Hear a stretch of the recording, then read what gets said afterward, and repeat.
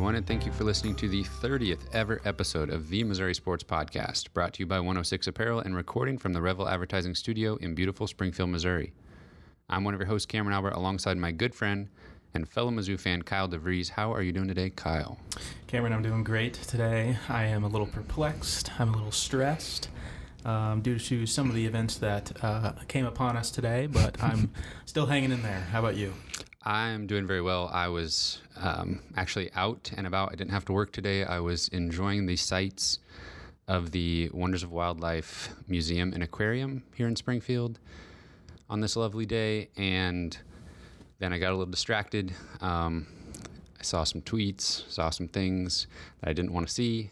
My wife got on to me for being on my phone too much when we were in the aquarium, and I had to explain something just happened. It's not good. It's really unfortunate, though, because the Wonders of Wildlife is a really awesome experience. If you haven't done that, it's here in Springfield. It's associated with Bass Pro. But it truly is a really cool experience, and it's not cheap either. So that's unfortunate that you had that news come upon you. Once at that time. I saw what was going on, I just put my phone away and just I'll catch up on all that in an hour or two, and finished up the museum. But yeah, it was fantastic. I would recommend it to anybody. That was my first time going. We'll probably go back. I actually probably enjoyed the stuffed animals and the exhibits that they are in a little bit more than the live fish in the aquarium. You know, that's a bit of a hot take, but I think I would agree with you, actually. I really enjoyed how they just create that immersive experience, just really setting the scene of Definitely. What it's like to be in Africa or the Antarctica or wherever you are with those exotic animals. So yeah, either way though, you can't go wrong with either portion. It's really cool. And this has been the official podcast of Wonders of Wildlife. Thanks everyone for listening. We did that for free, completely free. Yep, they didn't even pay us. If you want to pay us to do a review of your museum, Bass Pro, we're more than happy to. And stick around to the end of this episode, and you will see how you can be entered into a drawing to win one of our awesome T-shirts, Missouri Sports Podcast T-shirts that producer Cameron made. So enjoy and stick through to the end to figure out how you can do that. Anyway, let's jump into some news. I think, so for those of you that don't know, Missouri was handed some punishments by the NCAA for about a 2-year-old case involving a tutor named Yolanda Kumar. So the sanctions were doled out today, and I'll just run through those real quick, and then we can kind of give some backstory, because I think I have an assumption here that producer Cameron doesn't really know anything about this. Correct. So the football team, baseball team, and softball team are all affected by this. They all are on 3 years probation now. They have postseason bans for the upcoming season. Oh, frick. Yeah, so no SEC championship game, no bowl game for the football team, if that were to happen. I'll save my question. No postseason whatsoever for baseball or softball. Their records will be vacated, so any wins that they got with these players that are now deemed ineligible go away. They have a 5% reduction in scholarships. This is true for all these teams. And then they have some pretty strict recruiting restrictions for this coming year. So there's a 7-week ban on unofficial visits, a 12.5% reduction in official visits, a 7-week ban on recruiting communications, 7-week ban on all off-campus recruiting contacts and evaluations, a 12.5% reduction in recruiting or evaluation days. There's also a fine of $5,000 plus 1% of football, baseball, and softball's budget for the next year. With 1% of the profits of each of those programs going directly to the NCAA as well, which is actually kind of significant. And the biggest one of all that I skipped, a 10-year show cause penalty for the tutor. So this tutor that is publicly announced that she helped college athletes cheat, this has been well known for the last 2 years. Basically, she's not allowed to have that job, or if a school does, they potentially face repercussions. But it doesn't matter. Nobody's going to hire her as a tutor anyway, so that is completely irrelevant, basically. So that's pretty stiff punishment. Sorry, I took a drink at the wrong time. You have to edit this out. Okay. No. I don't even know where to start here. I have a lot of thoughts on all of this stuff. I'll just pick a place and I'll just start rambling off unless you have a question that you want to ask producer Cameron. Well, I feel like we should talk about Kelly Bryant at some point. Yeah. So that was my very first Okay. So no. Any seniors on any of these 3 teams, baseball, softball, football, can transfer, and it's already been said, it's already been announced, they would be granted immediate eligibility at a different school by the NCAA if they decided to transfer. But the good news is, Kyle, you want to let them know specifically about Kelly Bryant? Kelly Bryant said he is most likely going to stay. I think he is staying officially. So places are reporting that is the case. St. Louis Post-Dispatch has reported that he's going to stay, according to their sources. Right. It'd be awful, though. It is awful. But for one, they're going to appeal this, so it is possible that this could be overturned. That's a long way away, but I don't know. I just feel like it was. He's a stand-up guy. He made a commitment. He was all in on the momentum of the football team. He likes the personality, likes the coaches. I don't think that he necessarily joined the team so they could go to the playoff and win a national championship. I'm not sure that was the expectation to begin with. It is really unfortunate that they can't play a bowl game. They can't go to the playoff if they were to qualify. But, they'll still have the whole season. He'll still have, the whole season slate of games to show off his abilities and potentially, get a chance at the next level or whatever it may be that he's seeking. But I'm not sure that it's worth just jumping ship right now. I'm sure he feels pretty attached to the program at this point. So I don't know. I understand his decision to stay.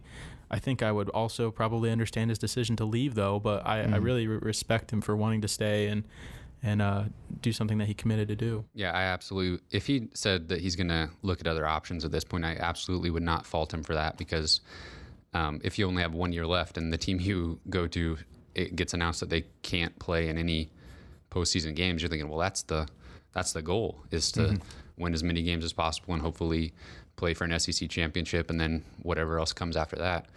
But the word from his camp was something along the lines of he'll have 12 games to show what he's got and leave it on the field, and they're just going to try to win all 12 games. That's the most they can do. Yeah, so that's a legitimate concern. That was definitely the first thing I thought of as well. I didn't know at the time when I first heard it if he would be able to leave or not. I thought that it might be too late in the game, but obviously that's not the case. So, yeah, I'm pretty sure the NCAA would do whatever needs to be done to let any of the seniors find a new place and play right away. Yeah. So let's react a little bit to these punishments. And I guess first, I don't know if we really talked about what actually happened, but basically there was a tutor who provided impermissible benefits for some of these players, completed some tests. Apparently even one football player had an entire course completed by this tutor. An online class that she basically just did everything. She took a couple placement exams in a math class for some students, and this all broke in 2016. She came forward with it as a whistleblower. I don't think she was caught necessarily. It was that she all of a sudden felt bad about what she was doing and came forward with this information. I think it was also a money grab, because she has publicly stated on Twitter that she's poor and owes money to Mizzou and is desperate. Yeah, she actually, the tweet that you're talking about, she comes out and says that she's needing her transcript so that she can go to graduate school, but the university won't give her an official copy of her transcript because she owes like $3,100. And she said she would sell the list of people that she cheated for. She would sell the names. Desperate Times or something like that at the end of it. So this was a little bit after the news all broke. And I could see, I mean, she talks about in some interviews and stuff having a really hard time in Columbia after this happened because her name was everywhere and people wouldn't hire her and things like that, which is understandable, that she is legitimately going through some struggles after this. And I'd like to give her the benefit of the doubt that she's doing this because she felt terrible and thinks, she needs to do something right and try to improve a situation. But the way she went about it is suspect at best or misguided at best. And she's just taken the whole ship down with her, basically. And it seems like, like you said, there's so much to talk about with this. Missouri, on their part, they investigated on their own at the beginning, decided, yes, these things did happen. Some of them not quite as she stated, but for the most part, what she was saying was the truth. And they basically said, yes, these things happened. NCAA, we will work with you. We will tell you where we messed up and hopefully work through this together. And then I'm sure Mizzou was thinking, if we're open and honest about all of this, they won't go too hard on us. But the opposite is what happened. I mean, it's not biased that every news article is saying the NCAA hammered Mizzou. They came down hard. This is huge sanctions. So, yeah, that's definitely been a key piece that's just doesn't make any sense, is how cooperative they were. They're literally coming out and saying, yes, we did this. There were sanctions. There were violations that happened. And we'll cooperate in whatever information you need to find out, which I feel like probably doesn't happen a whole lot. Whenever the NCAA starts to investigate, institutions, there's probably not a whole lot of cooperation that happens. Well, we saw that with North Carolina. There was a whistleblower that said a bunch of classes, like full classes that were part of the academic catalog, were bogus to help athletes graduate for like many years. Yeah, I think I saw 18 years this had been happening in North Carolina. Yeah. There was something about the fact that any student could take the class, any student could sign up for the class, so it wasn't just an athletics thing. So they kind of got off a little bit on that. But the big thing was North Carolina said, we didn't do anything wrong. You're wrong. We didn't do anything wrong. Get out of here, NCAA. And that was basically it. Yeah, that was just a couple years ago. That was actually one of the first things that came to my mind whenever seeing some of these sanctions today, was that North Carolina had a very similar dealing with, education-based violations. Yeah, academic integrity faced issues. Literally, I think they had like a year of probation or something like that. 1 year probation. And yeah, the difference between that case and this case is they literally just stood by their fake classes that they had for the last 18 years. So I guess it's better to do, your own fake work than to have someone else do your real work, I guess. But so, I mean, that's literally become now the narrative of this entire case is if you cooperate, you'll get the hammer. And if you just deny, you'll get right out of it. And because that's exactly what's happened in similar cases. Yeah, so the St. Louis Post-Dispatch posted online a nice Q&A with, let me get his name here, David Roberts, who is the NCAA Committee on Infractions Chief Hearing Officer. So he was very involved in the decision of the punishments. And the Post-Dispatch asked him, quote, if I'm reading it right, North Carolina stood by what it said and Missouri admitted violations. Had Missouri not cooperated or believed they had no culpability for this, are they being penalized because they agreed with the findings prior to your ruling? He says multiple times in this that he's not going to compare cases. I wouldn't want to if I was him either. He says, but you have certainly identified a significant issue in this case. And when a member institution comes forward and self-reports a violation and agrees to the classification of severe or level 1, there are consequences that happen. He says Missouri did the right thing and self-reported. It acknowledged responsibility.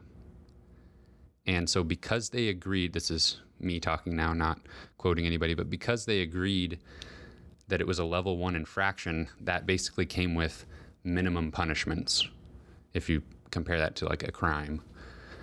But the Post-Dispatch goes on and says, if the penalties were so stiff after cooperating and self-reporting and telling the truth, does this not incentivize future cases and future schools to cooperate and tell the truth? That's worded a little bit weird, but that's what it says.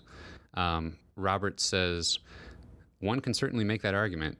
The converse would be that hopefully more institutions would accept this responsibility as Missouri did. Nobody likes to receive penalties, but hopefully that would deter future behavior.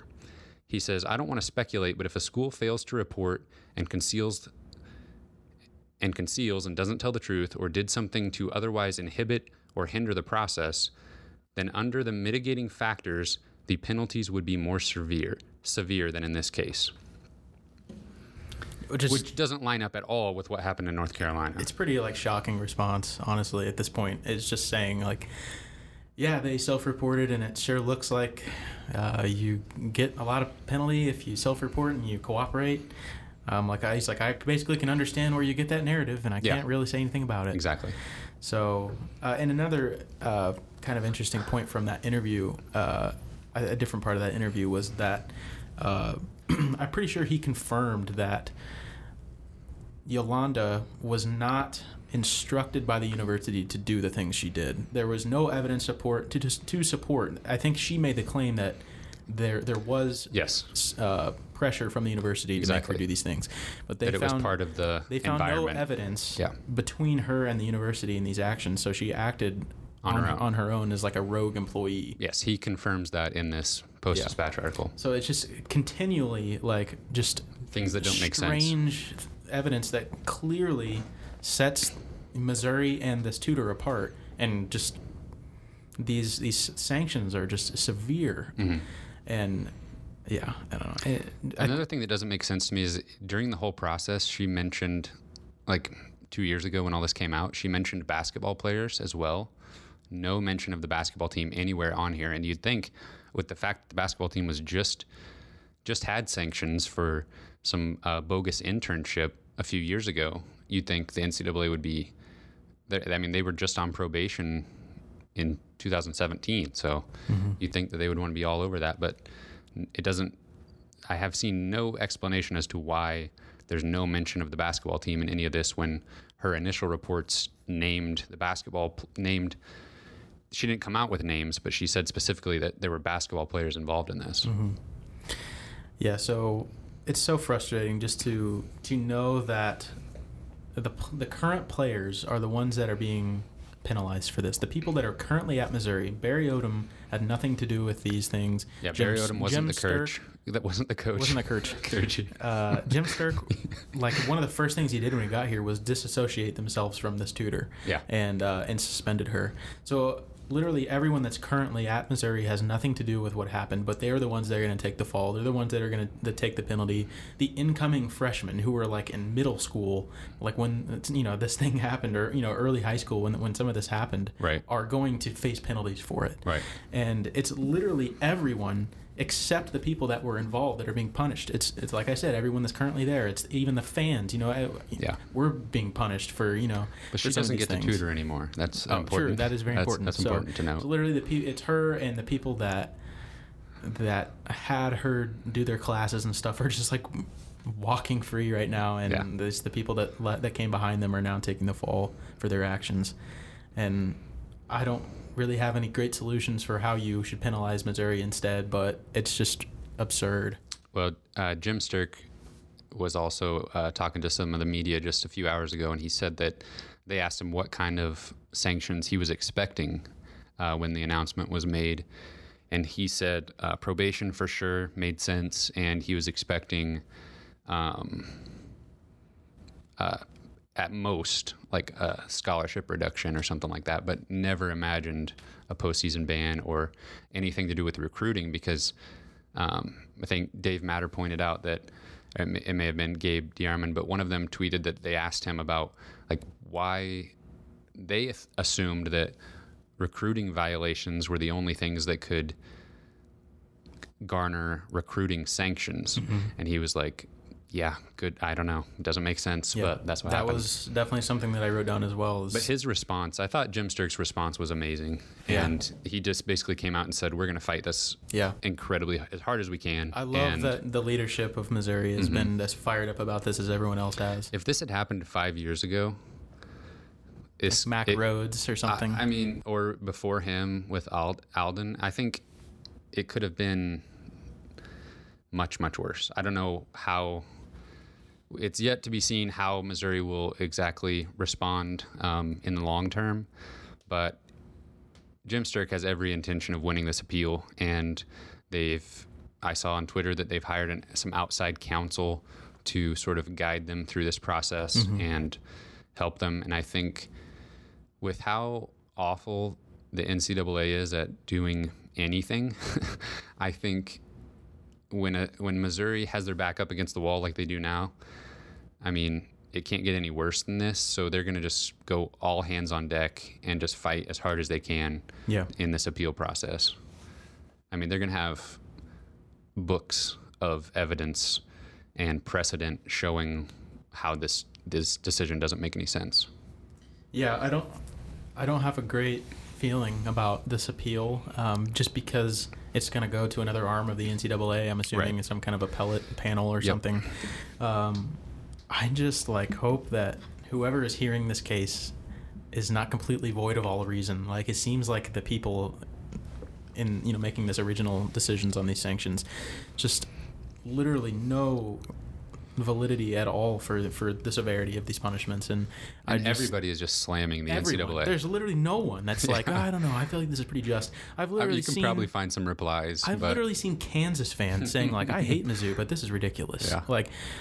So many national writers who obviously unbiased opinions who are chiming in, just saying how unfair this is for the current players, like we talked about, talking about the severity and the inconsistency of the decision making on this kind of stuff by the NCAA. It's just literally everyone is completely blindsided, and it makes no sense.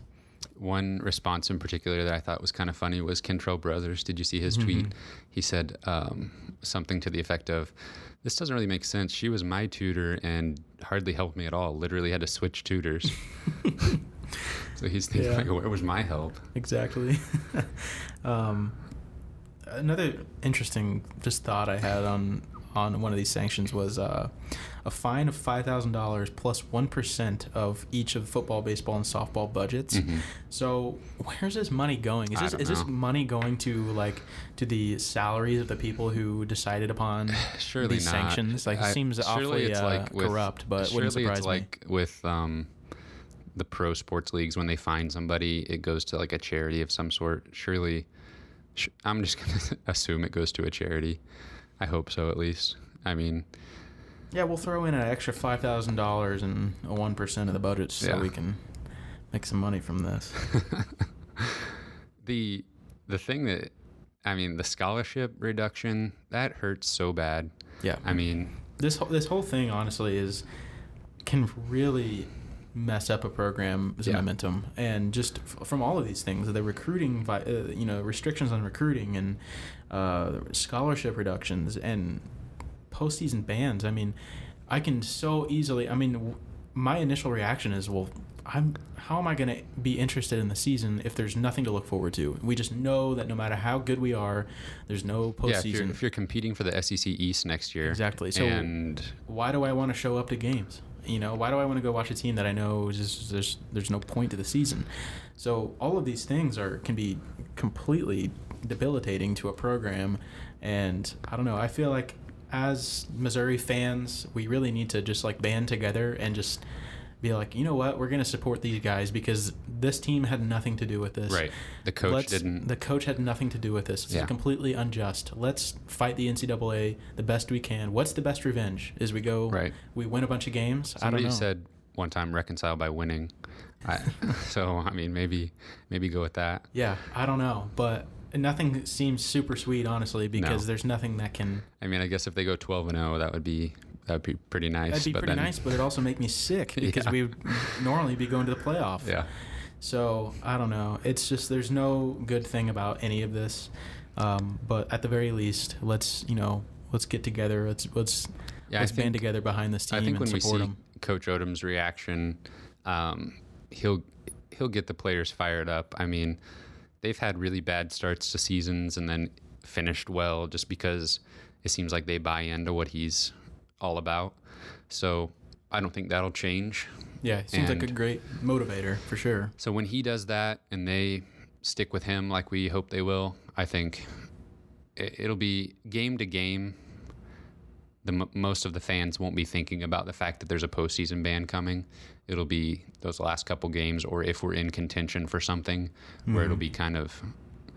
It'll be there. Coming back into the forefront. Yeah. I don't know. It's been a stressful day, and it's been unfortunate to just witness some of the stuff. And I know there's a lot of the Mizzou is cursed kind of talk, and at this point, I don't think I can disagree with you. It's just insane, kind of some of the stuff that's happened. But we must press on. Yeah. And this appeal stuff is not gonna shore up quickly. It's gonna drag linger out for a long time, and I really hope, like you said, that there's so much evidence that that we have a legitimate argument for the. And at this point, I mean, we knew we did something wrong. We're not going for the argument that, hey, we did nothing wrong. We're going for the argument that these are the sanctions that we did, but the punishment is completely unjust and is inconsistent with what has happened. Yeah, this sort of thing doesn't.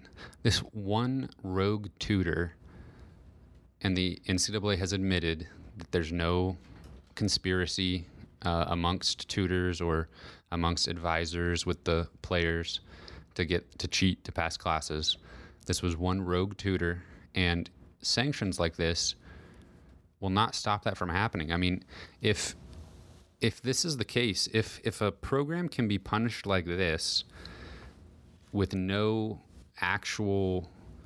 without them actually causing, wrongful behavior, then what's to stop a Mizzou booster for going over to Georgia and talking to a tutor and paying them to cheat or something? I mean, this seems like crazy conspiracy theory, but just go with me here. The Missouri Sports Podcast travels down to Arkansas and pays an Arkansas tutor to cheat and then blow the whistle on themselves. We didn't do this, by the way.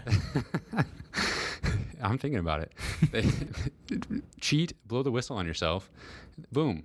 Yeah. Arkansas didn't do anything wrong. Yeah. But now Arkansas they got a postseason ban, and they've got the freaking death penalty over potentially some people. Find somebody that's on probation and do it to them. We just had some ill will. Now we're really talking. Exactly. No, I mean, I don't think that happened, but I definitely don't think that it's insane to suggest that could happen somewhere. It's been that easy for this one person to completely take all of the Mizzou athletic department down with her. And literally somebody could do it. I'm not suggesting that this person did it on purpose. I'm going to take her at her word for it that she was just trying to help kids pass classes and then felt bad about it. But literally somebody could do it on purpose to undermine a program if they, I don't know. I don't know. It's been that easy. No, you're exactly right. If somebody in the coaching staff or something of a program did something to make this person mad, or for some reason they had a grudge to hold against the athletic department, just cheat on purpose, document it the whole time, and boom, you're taking them down. Yep. I'm sure you could catch a lot of people in the act over this whole country if you did that. It's ridiculous, but I don't know. I feel like we could talk about it for 2 hours if we wanted to. Yep. But I guess we just got to wait for the appeal. Jim Sturck seems determined, so I feel a little bit better about it than you do. Yeah, I don't know. It's just I don't have faith in the NCAA employees having reason, and until I see it, I don't know that I can trust that there are those people in that organization. So especially whenever you see some of our not friends, but our some of those people to the west, literally paying players, and nothing's happened yet. Yeah. I still hope there's something in the works for some of these other schools that are seemingly covering up serious things, right? But and seem to just go free. But and while we get the death penalty over here for nothing. Yeah, it's the consistency of it, everything that I think that is the most frustrating. Yep. Is that all? You think you got it off your chest well enough for now? I think so. We will, of course, update you if there's any further news on this. I actually did have one other piece of news, but it seems kind of irrelevant now because it's about a high schooler potentially moving. Malik Carr, who is the son of Mizzou basketball assistant coach Cornell Mann, he tweeted that he was moving to Missouri and got a bunch of retweets and stuff. He didn't seem too happy about it, though, and I was looking through my Twitter to compile some news, and I noticed that his tweet was deleted. So I did a little digging, and it turns out he's staying in Michigan, not moving to Missouri. He's very happy about that. He said he was begging to not move. So I don't know what's going on there, but it was kind of interesting that he might have been coming to Missouri and enrolling in a Columbia high school, but that's not happening. It doesn't sound like he wants to come to Missouri University either, or University of Missouri either. I apologize. Mizzou University. I'm committed to the Mizzou University College. of Mizzou. So that didn't really feel like news after all of that nonsense, but I thought I'd just mention it. Thanks, Malik. We like it here. So moving on, the good news keeps coming because we're going to talk about Missouri's overtime loss to LSU. Do you remember this one, Kyle? Have you scrubbed it from your brain yet? Oh, man. We literally are going to talk about two, all-timers of just insanity in the same podcast, with obviously the news breaking today and this LSU game, just classic Mizzou moments, happened within just a few days of one another. So everybody already has probably moved on from this LSU game, but I just wanted to mention a few things. This was going to be a marquee win for Missouri. And as this game was being played out, I texted you, Kyle, at one point, and I said, this is the type of game where Missouri's going to mess around and make it close, and then make me interested. You the first time, yes. I was like, they're doing something here. They're going to make it close and then lose. Why do they have to do this to me? Then at another later point, I said, now we've crossed the line where if they lose this game, it's going to destroy me. Yeah, and it honestly was not that close to the end. It was probably 7 or 8 minutes to go. Yeah. They had a 15-ish point lead, and they looked completely in control. LSU's offense was not really looking... Missouri was executing their game plan incredibly well. They looked great, and I agreed with you. I was I don't know how they could possibly lose this game at this late, but I agree that if somehow they lost, this would be backbreaking. Yeah. Yeah, and like you said, there's still 8 minutes left in the game, but I felt like Missouri... Completely in they control. Jumped out at the beginning of the second half. I love the way, I said before, I love the way Ken Pom breaks it down into quarters, but if you look at quarter number 3, so the first 10 minutes of the second half, Missouri outscored them by 10, and that continued even into the last 10 minutes, but then we came to the final 2 minutes and 14 seconds of regulation. I want to take you through this a little bit. Okay, please tell me what happened. They go up by 14. So Ronnie Suggs makes a free throw. And I do want to note here, Ronnie Suggs was put to the free throw line after he was trapped and kind of wiggled his way out of it, and they called a foul. So that's the first time they do that, they being the officials. I just want you to remember that they called a foul on the trap when there was a little bit of contact, sent Ronnie Suggs to the free throw line. So you're suggesting that it may not have been a foul? Maybe not, but they decided then, the first time there was a little bit of contact on the trap, they called it like that. Okay. And I was for that. That helps Missouri. Sure. I don't like it when they swallow their whistles just because a team is fighting to come back. Producer Cameron, Missouri got blue-shelled in this game. Yeah. They were so far ahead that LSU just got excellent items after excellent items, through a blue shell, through a red shell, and another red shell to get back in this game.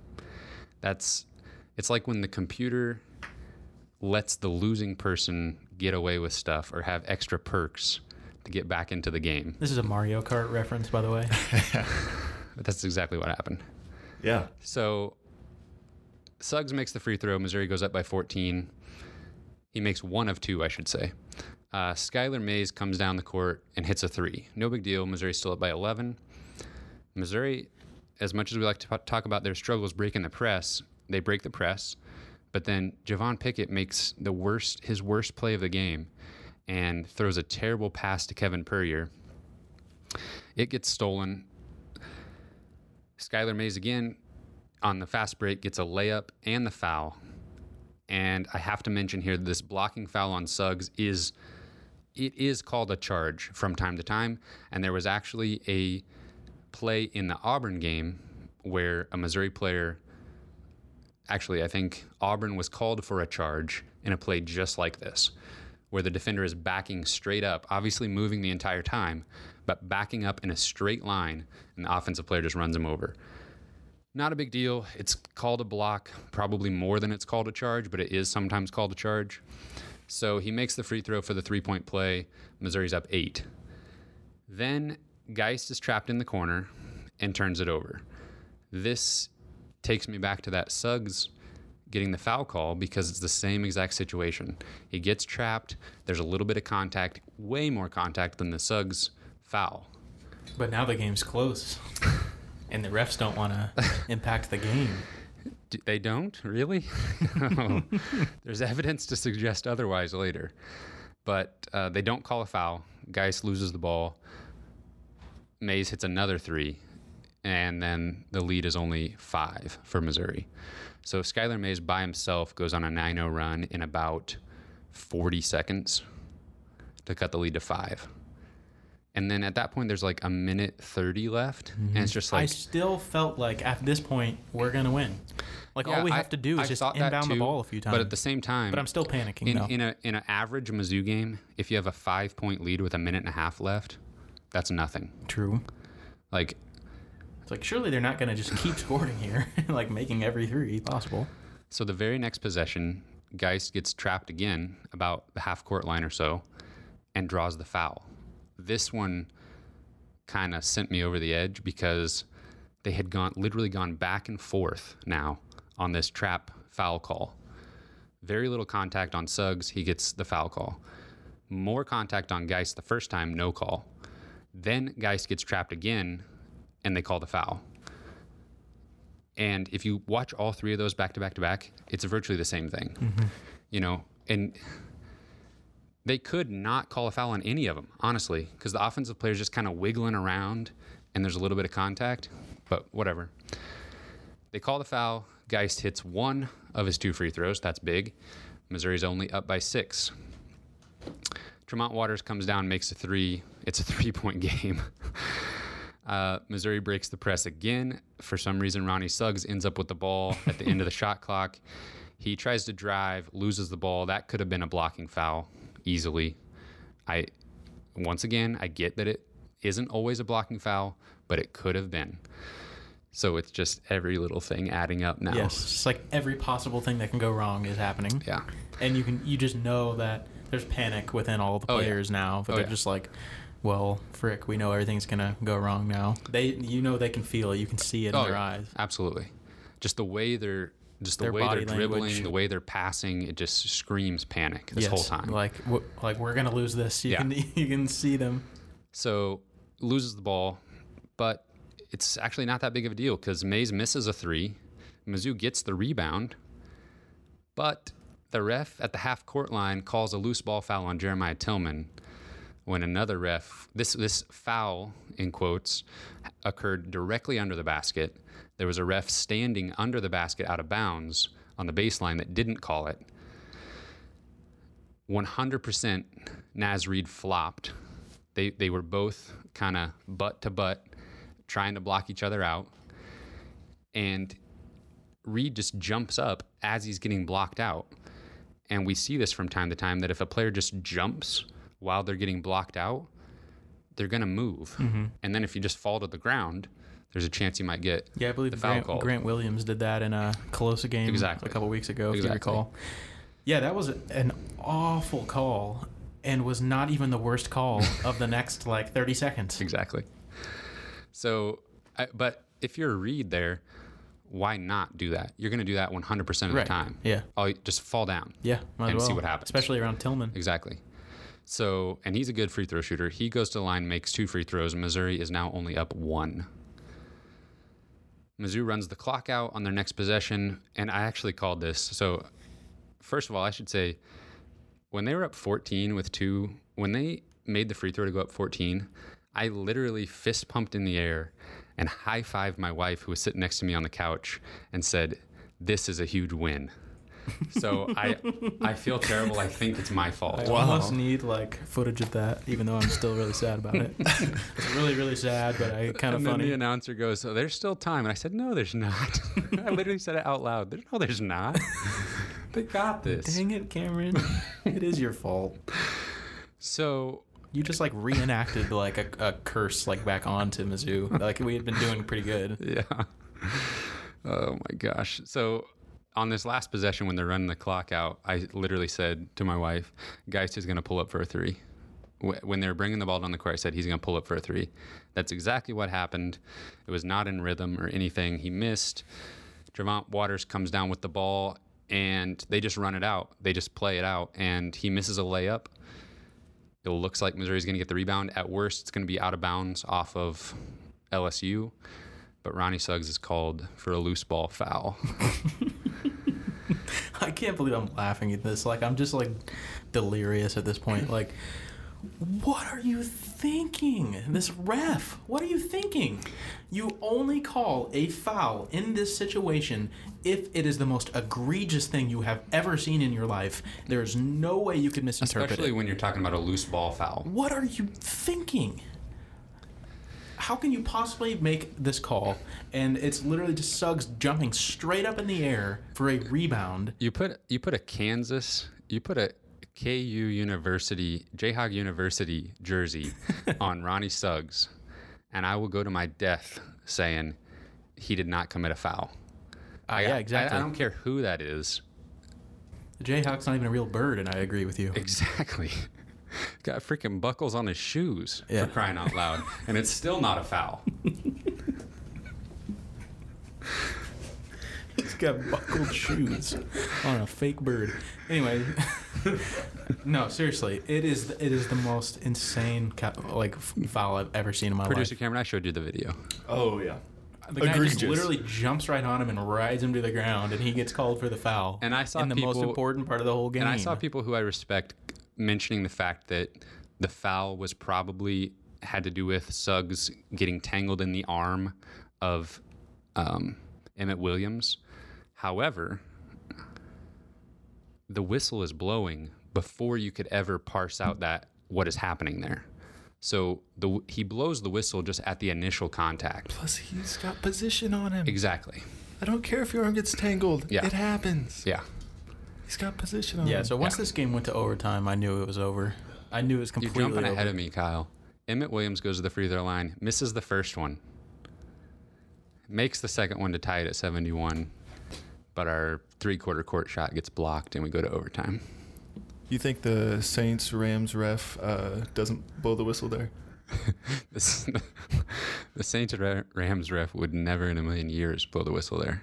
You think this ref blows the whistle in the Saints-Rams game? Yes. 3 times. He blows it on one Before play. it happens. Yes. Yeah. And this was the same ref on this. On both Yeah. of those terrible calls at the end. Yeah. Oh, weird. Yeah, this game messed me up, man. I know that Missouri's not that good this year. I know they're not going to the NCAA tournament, even if they win this game.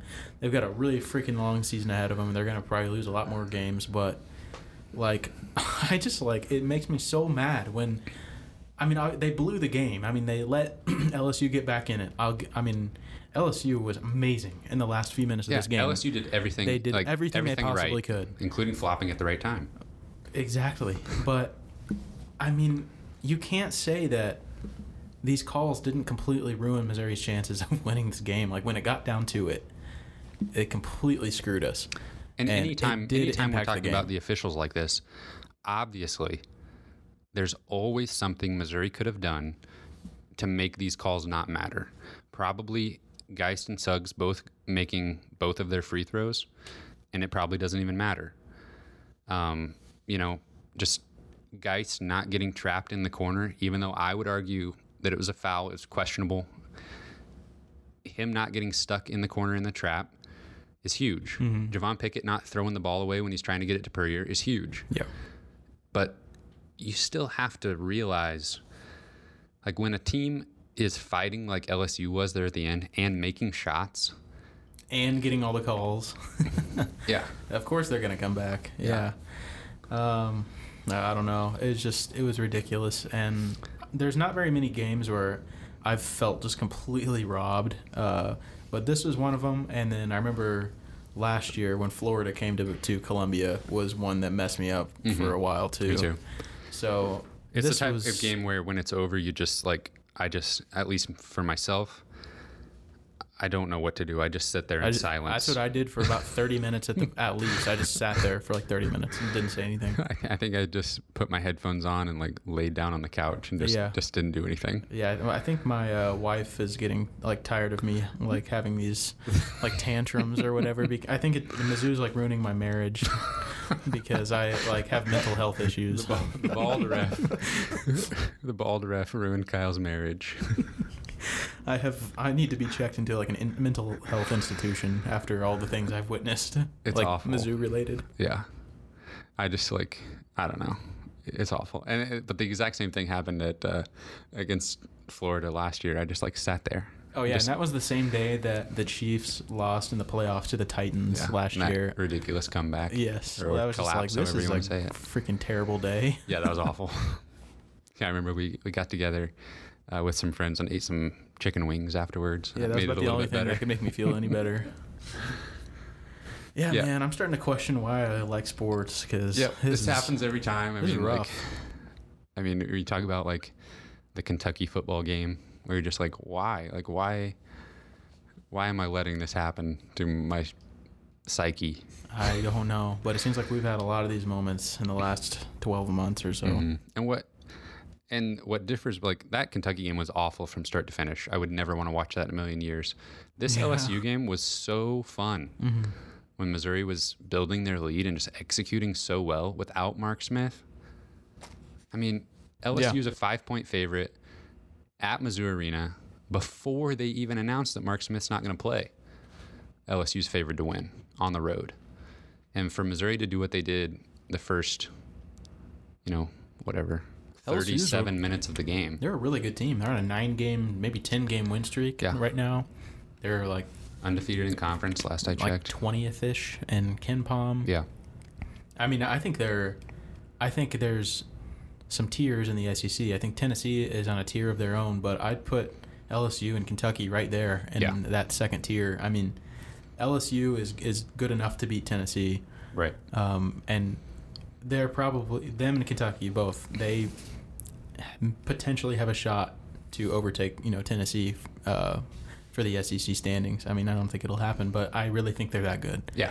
So seeing this win slip away was just all kinds of awful. Mm-hmm. I did have a couple things of note. Jeremiah Tillman played 35 minutes in this one. Career Obviously high. Aided by the overtime, but he was out there. He was contributing. He was, he played really well. I mean, 15 points. He was efficient. I mean, when they got him the ball down low, he just went to work and didn't let the questionable officiating get to him whatsoever. Ronnie Suggs played 29 minutes. Obviously, some of that was due to the fact that Mark Smith wasn't playing, but Konzo really likes what he sees in Ronnie Suggs, apparently. Ronnie Suggs is a walk-on, correct? Yeah, he is absolutely. Not on scholarship for this basketball team. Right. And I don't know. I tweeted something after the game, like, you got to feel for him because he's playing his heart out for free. Yeah. He's playing almost 30 minutes against, a top 15 team in the country. And I thought he had some good moments, for a walk-on player. He had some good moments, and he got completely screwed at the end of this game. Yeah. And he probably feels terrible. Oh, man. Just watching him. He fouled out on that rebounding foul, and watching him walk to the bench, and he looked like he was on the verge of tears, and I would have been. I mean, in that spot, when you feel like, in his mind, he's going for that ball to end the game. and for it to go so backwards there, he has to just feel awful Honestly, walking to the bench. he would have won the game if he just secures that rebound and is not called for a foul. Draw the foul or whatever it is. He's keeping the LSU defender away by block. He didn't block him out per se, but he had position on him. Yeah. The LSU defender was not gonna get the ball. Yeah. Because he would have had to go through Ronnie Suggs. He did a little bit, but Right. So I had a couple of responses that were like, "No, Mizzou blew this," and they're whatever. So I don't know. I mean, I do agree that Mizzou blew it, but sure, Ronnie is not to be blamed here with the circumstances at hand. Or yeah, he did not have a good offensive game. I mean, the announcers were like taking bets, I think, in the booth about when he was going to make his first shot. They were pulling for him. I was obviously too, but yeah, his game is not. He's not bringing a lot offensively, and we know that. So it is a struggle sometimes. We've talked about it before when you see Ronnie Suggs out there with KJ Santos, who isn't showing a lot, but he stepped up in this game. I mean, he was pulling bigs out to the 3-point line and driving right past them for not quite layups, but yeah, I haven't given up on Santos yet. I think he could still be a serviceable player in his time at Mizzou. He still has like over 2 years of playing time left. Exactly. If you want to be down on anybody, it was really easy to find a scapegoat in this one because Torrance Watson, who started in place of Mark Smith, and Kevin Puryear combined for 2 points in 42 minutes on the floor. Which how many turnovers? I'd have to look. They combined for just 3. Oh, okay. But they just a whole lot of nothing. Yeah. Torrance Watson had a offensive rating of 0. And Kevin Puryear was the second lowest on the team in offensive rating. It's just, I don't know. It is really frustrating when you just need anything from those guys and you just get nothing. There's a pretty key moment when Pinson fouled out too, because absolutely, that was literally right before this. Another ball handler that we didn't have. Literally just completely shouldered on Geist. Yeah, he's the only one that you can tell is comfortable at all with the ball in his hands. In these moments. LSU had broken out that like half court trapping press earlier in the game, and Pinson and Geist just navigated walked right through the ball up the court every time, no problem. I mean, they may have had a couple issues, but it was nothing. It looked like they were totally fine. So LSU abandoned that. No Pinson, no Mark Smith. It's all on Geist. Exactly. And it's frustrating to watch when anybody but Geist has the ball. They're just standing there. Out. They're just standing there like, I need to pass this ball to somebody now. Mm-hmm. And I can relate. If I'm playing 5-on-5, I don't like bringing the ball down either. Not in a pressure situation. Exactly. Definitely not. But so I was just yelling at the TV sometimes. Get up the floor. Seriously. Dribble. I'm sure a lot of fans in person were yelling that too. Yes, that was one for the ages in a bad way. Yeah. I've been ready to move on from it. I can't imagine how bad that game would have hurt if the season maybe meant more. If like, I don't know, maybe even last year when we were fighting, when we were on the bubble where every game like mattered so much. Well, that was one of the things about the Florida game. It was pretty early in the conference season, so you didn't know exactly how big it was. But that probably moves Missouri up a seed line. Every win, it seriously can impact your seed. It can impact your seed in the SEC tournament because some of the middle of the pack of the conference is so just I don't know, wishy-washy. Yeah, and exactly. Just anything could happen. Exactly. There. One game can move you up 3 or 4 spots in the conference. So. Exactly. Well, anyway, it was one of those where I literally would find myself just shaking my head just to like myself no words at for this like point. 24 hours afterwards. It no just words except we just talked about it for like half an hour. It always feels good. I'm glad you're here with me, Kyle, to just get all the thoughts out there. They've been simmering inside me for just let it all out and then allow me to really move past it.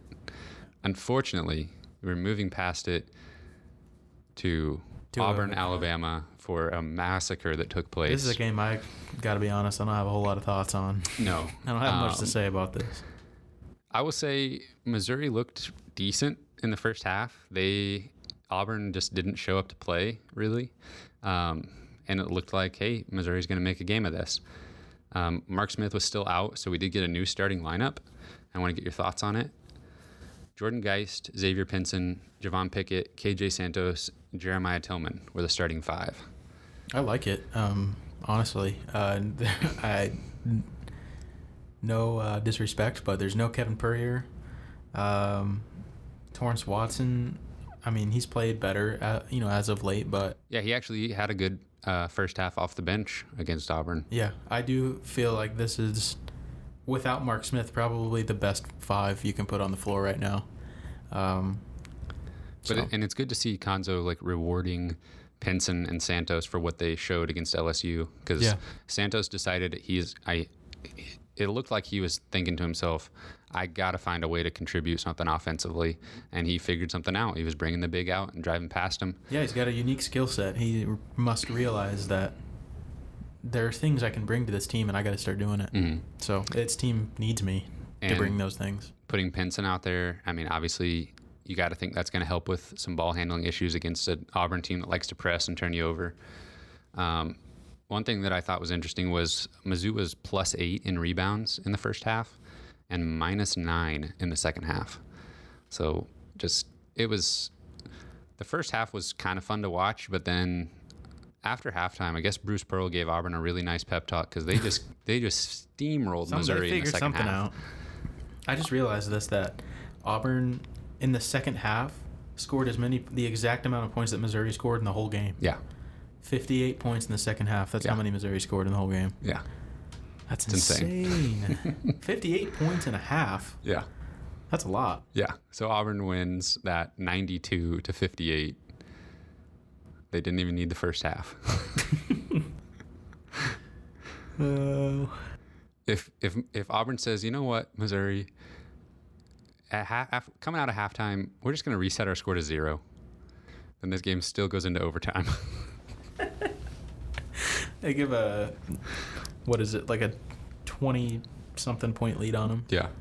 It's like, we're just going to start over at 0. Still beat you. Well, you definitely would have won this with Mark Smith, though. Yeah. If Mark Smith was playing, mark my words, this 40-point game, we would have won.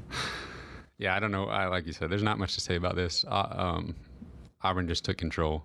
I mean, their shots weren't falling in the first half. They started falling in the second half. That was pretty much all there was to it. And they were doing some things to the Missouri bigs that not many teams have done this year. Just saying they were playing 5 out at one point, nobody in the paint, and just shooting threes. And Jeremiah Tillman and Reed Nicka didn't really know what to do there. They had good, the 5 spot offensively was good in this game.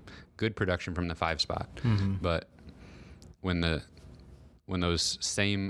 equivalent for Auburn was a combined 40% from 3, it's kind of scary. You're doing some tabulating over there? So Jeremiah Tillman scored 15 in this game? Yeah. And Reed Nicko added 5. And he only had 1 foul? Yeah. Well, I guess that's something to hang your hat on. Yeah. One thing that I have actually been wanting to bring up regarding Tillman was the percentage of minutes that he's playing this year compared to last year. And so far in conference play, he is playing 57.5% of the available minutes. And last year, in all of conference play, he averaged 48.5%. So he's definitely improved his ability to stay on the floor. And it looked really scary there for a 3-game stretch where he fouled out and played 12 minutes, 7 minutes, something like that. Yeah, he was completely invisible for a little bit. But we were hoping he would bounce back, and he absolutely did. And if he just continues this for the rest of the season, it'll still flare up. I mean, he's going to be really aggressive at times and to a fault. But I hope that he is just enjoying himself. Yeah. It's an amazing privilege to play college basketball at a program like Missouri, or a Power 5 program, or even a Division I school anywhere. It's an incredible privilege to be able to do that. But sometimes I'm just afraid that he hates his life, or some of these players, just because, I don't know, it'd be tough with the scrutiny of fans and and coaches all the time, and just working so hard and not seeing results that you might be happy with could be exhausting. Yeah. But I hope that he's enjoying himself and just continues to get better, and maybe he'll see the light at the end of the tunnel for next year. Auburn definitely bounced back though. They had they lost did 3 games okay. in a row. They did just fine. They needed a win, and they had just They're good. yeah. Yeah, they definitely are better than their conference record suggests. Well, is that enough That's about those enough 2 for that. losses? So we have a guaranteed take it to the bank win coming up this week.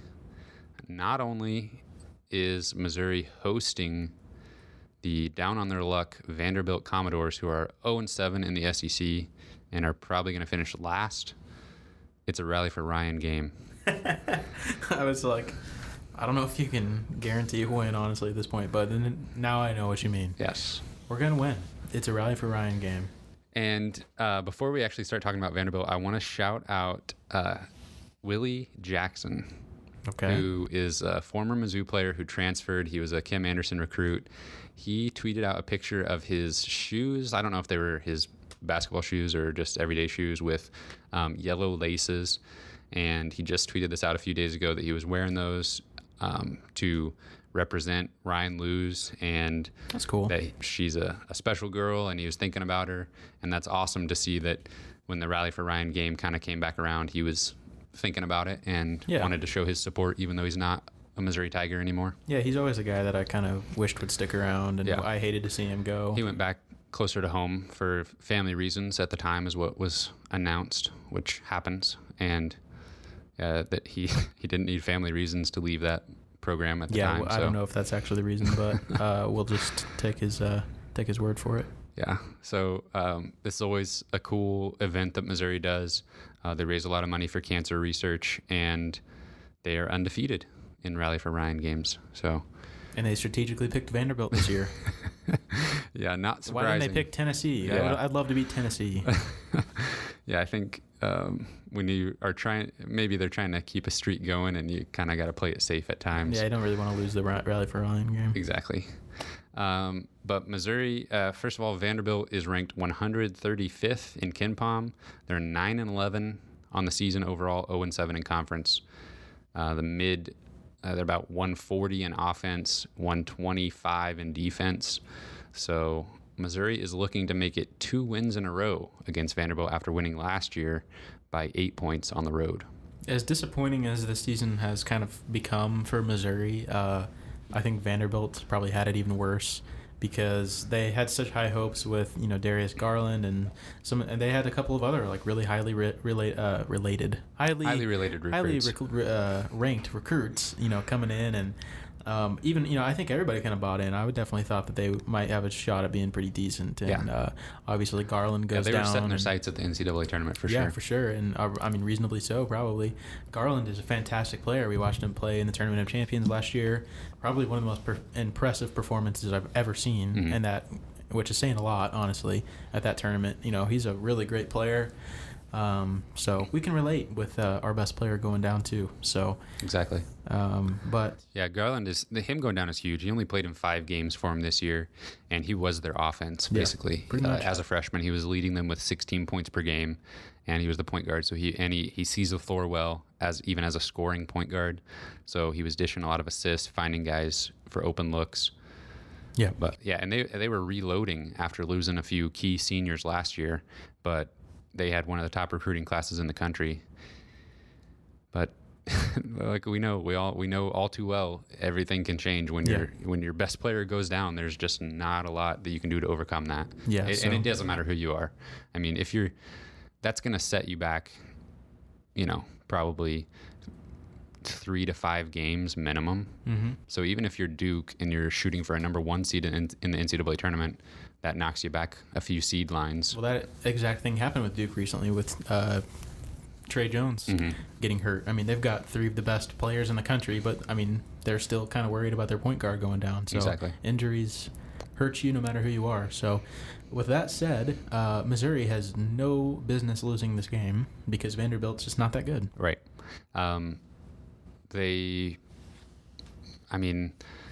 Simi Chateau is still really good. He's a 5-star freshman post player, and he along with sophomore guard Sabin Lee are kind of running the show for them now, but it just isn't enough. I mean, it just hasn't been enough. Obviously, they're 0-7 in conference, and like you said, Missouri shouldn't lose this game. I feel like they shouldn't have trouble shutting this offense down. I mean, one thing that we've seen as the season has progressed is Missouri has been really good on defense lately. Missouri's defensive rating in KenPom just keeps going up. I think they're around 65 now or so on defense, 66th in defense, but their offensive rating has just been plummeting. They're down to 160, which, as we speak right now, is the worst offensive rating in the SEC. So they need a bounce-back game. Home against Vanderbilt is exactly what they need, because Vanderbilt doesn't have an impressive defense. They absolutely don't turn you over. They're 311th in turnover percentage defense. So that's what I like to hear. Oh, yeah, that's good news. I know you don't have this information privy to you at the moment, but it would be interesting to see how Missouri's three-point percentage matches up against the rest of the SEC, knowing that they are the worst in offensive efficiency in the SEC, just to see how bad they are at, like, 2-point scoring, because I know they're horrible at scoring. So in conference-only games, so in only SEC games, Missouri is 5th in three-point percentage. And they played 2 of those without Mark Smith. Yeah. So pretty good. In overall offensive efficiency, in raw offensive efficiency numbers, in conference-only games, their offense is 13th, and Vanderbilt's is 14th. So that's a good sign. Mm-hmm. And obviously, Vanderbilt doesn't have Darius Garland for any of their conference games. Mm-hmm. So if you look at their overall season numbers, he's factored in. Conference only, he's not. So conference only, the only thing that they're decent at is getting to the free throw line, and they do that pretty well. But other than that, their best attribute is actually 3-point percentage, but they're still 10th in the conference in that. So their offense is nothing special. Missouri, they probably, I don't think they'll score 60 points against Missouri. Really? In fact, I'll make my prediction 68-57 Mizzou. Okay. I'll make my prediction 70-61 Mizzou. I was looking at, when I was trying to figure out my prediction, I was looking at Missouri's wins this year, and in their wins, they're still not scoring a ton of points.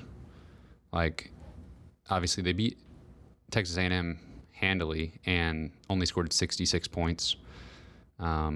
68 against Central Arkansas, 69 against Oregon State. This one, looking back at it, it cracks me up. UCF 64-62 in overtime. That's a really low scoring game. And it was one of the slowest paced games you'll ever see, because there were 60 possessions in that game. Yeah, that was awful to watch. By comparison, in the LSU game, there were 83. But I'm getting off topic. Missouri should win this game against Vanderbilt. It shouldn't be too terribly close. They really need to win this for, like, morale, and just to salvage keep going near a 500 record. Mm-hmm. Got to win a couple of these at home. Mm-hmm. So that's the good news. Missouri should win. The bad news is they turn around and play on the road at Tennessee. And yeah, for the preview of Tennessee, you have written on the show notes, Tennessee in good. Which I'm assuming you meant to write Tennessee is good, but you wrote Tennessee in good. Tennessee in good. I can literally just see you, like, just typing that, because it's funny that you only wrote 3 words, so you probably were just like, I'm going to type this really fast just to, like, go along with the mantra, and you're like, of just being short, and you're like, made a little typo, and you didn't even check over what words you wrote. And Didn't you're just even like, reread it. Yeah, just to... Tennessee in good, but I stand by that. Tennessee in good for sure. Anything associated with the word good is Tennessee at basketball. Yeah. So they are now 19-1, 7-0 in conference, They're number 1 in the country in the AP poll, It's got to count for something. and number 6 in KenPom with a number 2 offense and number 28 defense. And holy cow, is their offense good? So just Who was number 1? Duke? Yes. I'll find Jeez. out. Well, I think we're going to lose. Probably. And I don't think it's going to be real close. I'm going to. Gonzaga's number 1. Gonzaga. Interesting. I would not have guessed that. Okay. Duke's number 3. Okay. Can you read me the rest of the 300 ones? Yep. Teams? Okay. Just kidding. Don't do that. I'm going. Maryland Eastern Shore is 351st. I never would have guessed. Maryland Eastern Shore. Oh, man. I really thought they were going to be good this year. I'm going to predict 92. 92. 90-2. An 88-point win for Tennessee. No, I was kidding. I predicted 92-64, and that's just like a random numbers, honestly, at this point. I typed out for my prediction crying emoji. So are you predicting that Mizzou just forfeits and cries in the locker room? No, Nothing would surprise me at this point. I don't know. I don't know. Tennessee by 50. 20. 50 I think ball? it'll only be 20. Okay. Tennessee's offense will just not need to score very much, Okay. so it'll be something like They'll rest their starters by the second quarter. second quarter. If you really want to make me do a number, then I'll say it's going to be 84 to 61. Okay. I don't know. That's going to be way off, probably. I think that's all the time we need to spend on that. Yeah. Enjoy watching a really good team play basketball. Now we've got something exciting to announce. We're announcing a giveaway. And we're going to give away a t-shirt or 2. We want to reward you, wonderful listeners, for being loyal to our podcast. Because Absolutely. we like you guys, and we enjoy doing this project weekly, and we want to just say thanks. So. And producer Cameron designed some really cool shirts. You obviously, if you've seen our logo on Twitter or on or whatever podcast app you used, you see the logo. The colors are switched. You still have that beautiful Missouri outline, but it's white letters on a black shirt, and it's incredibly soft. You want to just speak on the quality of the t-shirt? Very high quality. Yes. So you don't want to miss out on this. This is a t-shirt you want on your body. Yeah, I have a shirt, so I can testify to its quality Yes. and sturdiness and loveliness. And if anybody sees you in it, you can just tell them, hey, yeah, check out this podcast. It's really cool. Exactly. So what do they need to do to be eligible to win? All right, so we're going to do a little drawing. And in order to be eligible for this drawing, leave us a review on any of the platforms that you listen to us on, whatever it's, I guess iTunes, what is that considered? Apple Podcast, Google Podcast, Google Play Music, however you can find us, leave a review. If you only listen on Spotify, I don't think very many of you do because I look at the numbers, but if you only listen on Spotify and you can't review us there, go find any other way and you will be rewarded with an entry to win a shirt. Is there a way for them to put their name or something like that on does the list, like who said it? Yeah, so however you can identify yourself, or if you then we will tweet out the name of who has won, we will say it on the podcast next week. You'll get a little shout out. Yeah, and we will find a way to identify you, get your information in DM or email or something. Yep. And send you a t-shirt. And to make things even more exciting, if you'd like 2 entries into this random drawing that we're going to hold, if you have a Twitter, you can leave us some kind of review, encourage others to check out our podcast on Twitter, and we might just retweet you. And if you'll get a second entry into the drawing, so that'll be a little extra better chance for you. And we won't be super strict on how you shout us out. If you just don't have a good way to do it, figure something out, and we'll try our best to find you and give you credit for it. Yeah. So don't freak out about that. But we're just looking for some engagement, some buzz, and want to know what you actually think. And tell the truth on your review. It doesn't have to be good. A 5-star review, but just tell us what you think. Tell us what we can do better. Any we'd like ideas. a 5-star review. We'd like a 5-star review, but it doesn't have to be that. And we're not going to be tweeting this like on Twitter. We're not going to be saying, "Hey, leave us a review," blah blah blah. Yeah, this is only going to be for people listening. We are rewarding those who are truly listening to our podcast, and so you've got a good shot at winning if you leave us a review. That's all I've got. We're sorry that we dampened your day with this podcast. Hopefully we made you laugh at some point. Maybe give you a little smile or something. But that's it for this week. So you can find us on iTunes or Apple Podcasts, Google Podcasts, and Spotify. You can tweet us at Mizzou Sports Pod. You can email us at MissouriSportsPod@gmail.com. And you can find me on Twitter at C_Albert08. And thank you everyone for listening. We will see you next week.